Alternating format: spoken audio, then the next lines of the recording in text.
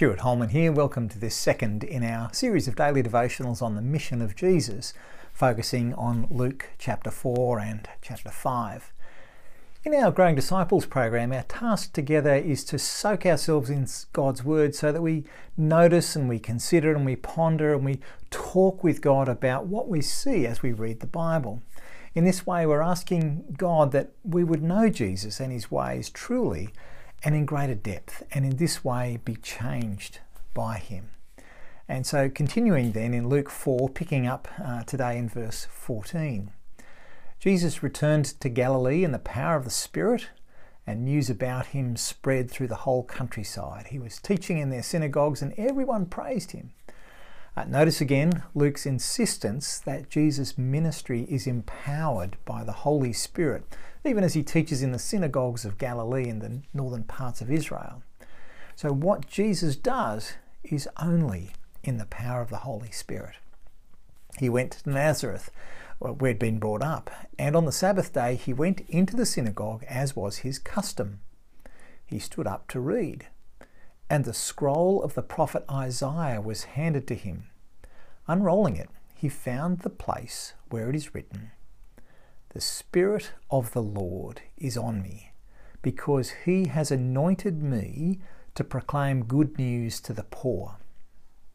He has sent me to proclaim freedom for the prisoners and recovery of sight for the blind, to set the oppressed free, to proclaim the year of the Lord's favour." So Jesus' reading is taken from Isaiah chapter 61 verses 1 and 2, and actually also references another two of the very well-known suffering servant king passages from that second part of the book of Isaiah, that part which prophesied hope to Israel even in their exile.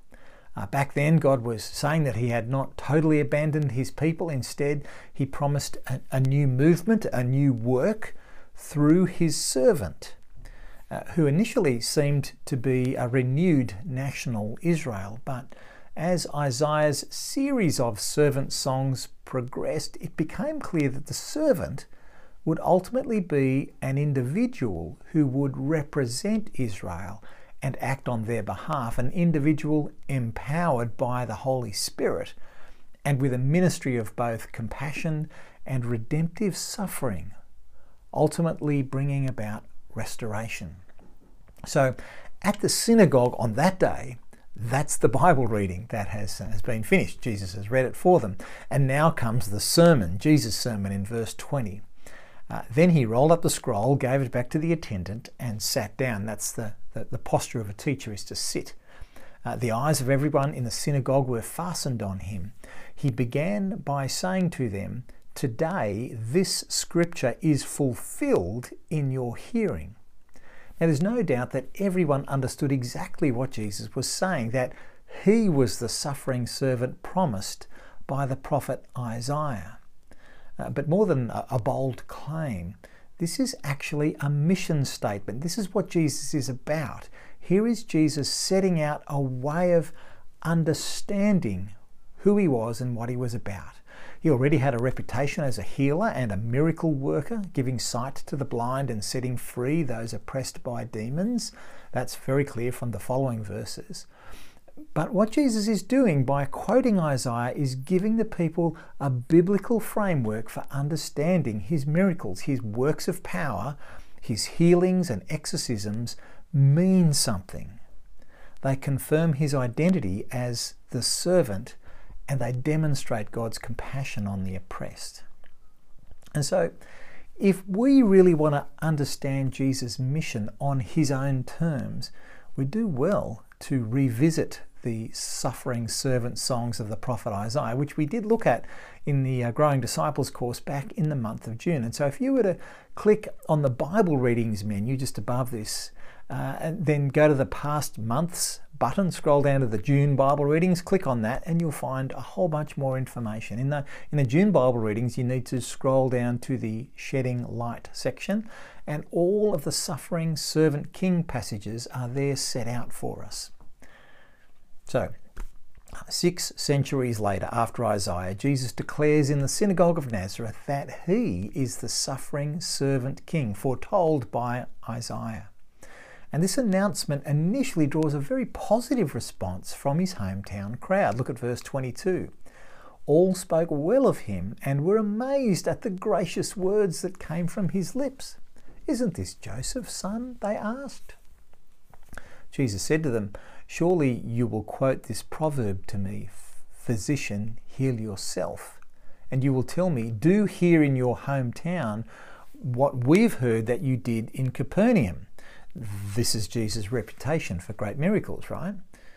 But it looks like Jesus is not going to give his hometown crowd the show that they were anticipating. No doubt there were many who'd heard of his reputation for works of power, who had perhaps grown up alongside him in Nazareth, who knew his family, who might have expected some special blessing, some healing, some free food, or a spectacular display of power. But verse 24, nothing doing today.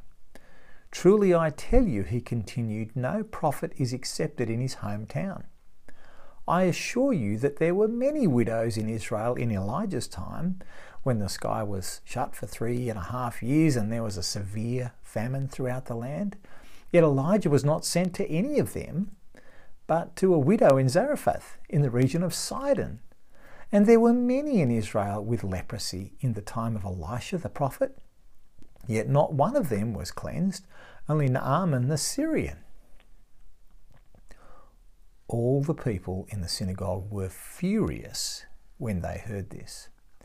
They got up, drove him out of the town, and they took him to the brow of the hill on which the town was built in order to throw him off the cliff. But he walked right through the crowd and went on his way. Now, it's not clear just what happened at that moment then, just as the angry local mob were about to push Jesus over the cliff. Somehow or other, he just walks away, as if he's using one of those Jedi mind control tricks from Star Wars. Right? No harm comes to Jesus, it would seem, because he has not yet fulfilled his God-given mission. Even a mob of angry locals will not get in his way, not until the job is done. And so Luke includes this important episode very early in Jesus' ministry because it provides the key to understanding all that follows. It's Jesus' interpretive key, not Luke's or anyone else's. It is Jesus who is here declaring his mission, and it's a mission marked by compassion. The blind receive their sight, the lame walk, the deaf hear, and the afflicted ones are set free. Jesus' mission, and I think by extrapolation our mission, should be marked by this kind of compassion. But it's also very clear that Jesus' works of compassion have a spiritual significance among a people unwilling and unable to seek God. There are many in this world who cannot see, cannot hear, cannot move themselves toward God. Satan has blinded, deafened, and bound them. Compassionate care for the vulnerable is good and worthy, but Jesus' mission goes much, much further.